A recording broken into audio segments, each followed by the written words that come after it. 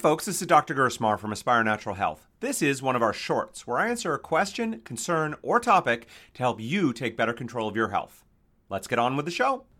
Hey folks, Dr. Gersmar from Aspire Natural Health, and in this quick video I want to talk to you about the gut microbiome and IBD, or what's called inflammatory bowel disease. Now, just to be clear, you may think I said microbiome, but in fact I said mycobiome. So the gut microbiome is a collection of all the little beasties, bacteria, fungus, parasites, everything that lives inside of our guts. But when most people say microbiome, they're talking about the gut bacteria in particular.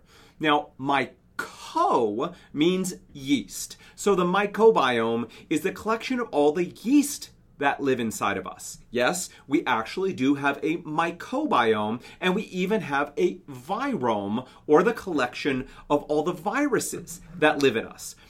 Now, most people know yeast as Candida, which is one particular type of yeast that can overgrow and cause a lot of issues for people. But just like we used to think that basically all bacteria were bad, we now know that's completely wrong, and that most bacteria are neutral. Some are actually really beneficial to us, and a handful are harmful. I'm going to predict that in a few years we'll find that yeast are the same, that we have beneficial yeast that help us in multiple ways, and I bet we'll find the same for viruses as well, that there are beneficial viruses, and I look forward to what we get to learn in the years to come.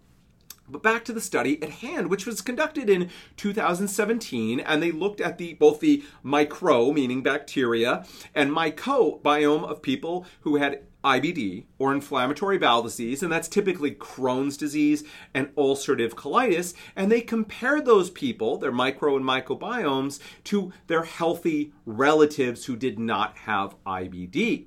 And what they found were differences in both the bacteria and the yeast, and the changes were found to increase inflammation, increase tissue damage, and increase lesion formation.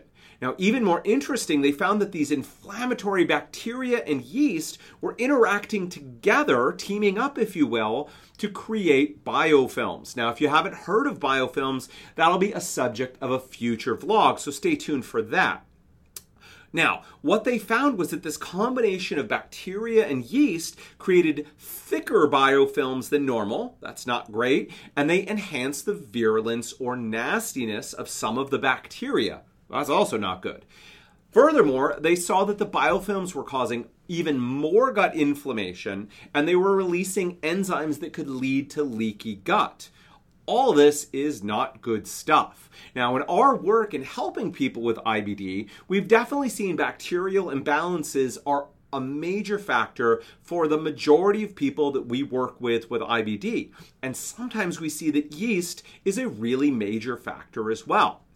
Now, this part is just speculation, as I don't have enough evidence here to draw a conclusion, but there is a blood test that can be used to detect IBD known as ASCA, or ASCA, or anti-Saccharomyces cerevisiae antibodies, ASCA. And what they found is that these antibodies aren't just to a specific Saccharomyces yeast, like the name sounds like, but they cross-react with a lot of other kinds of yeast as well. Now, if you're wondering whether yeast might be a major part of your IBD, this test might suggest whether it's an issue or not, because if it's there, it means the immune system is reacting in a negative way to the presence of yeast in your system. Your other option is to simply add antifungal herbs or medications into your treatment protocol and see if things improve. We've certainly seen that with a lot of people that we've worked with. So, there you have it, the mycobiome in IBD. Research is just beginning in this area, but clinically, we've seen that treating yeast is a key factor in helping many people who are suffering with IBD. If you or anyone you know is dealing with inflammatory bowel disease like UC or Crohn's, I'd like to offer you an expert guide on how we treat and help people with IBD here at Aspire Natural Health.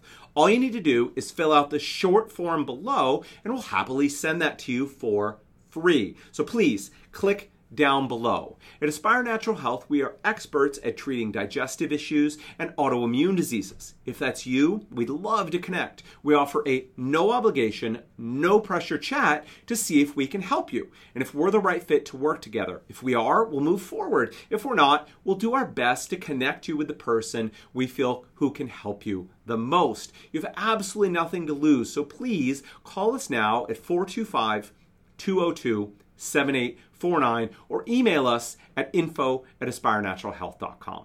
All right, folks, until next time, take care. Well, that's it for us today. We're here to help. If you found this helpful, can you think of one person who also might find this useful and share it with them by either clicking the share button or sending them the link to the show? At Aspire Natural Health, we're experts at treating digestive issues and autoimmune diseases. If that's you, we'd love to connect with you. Let's chat.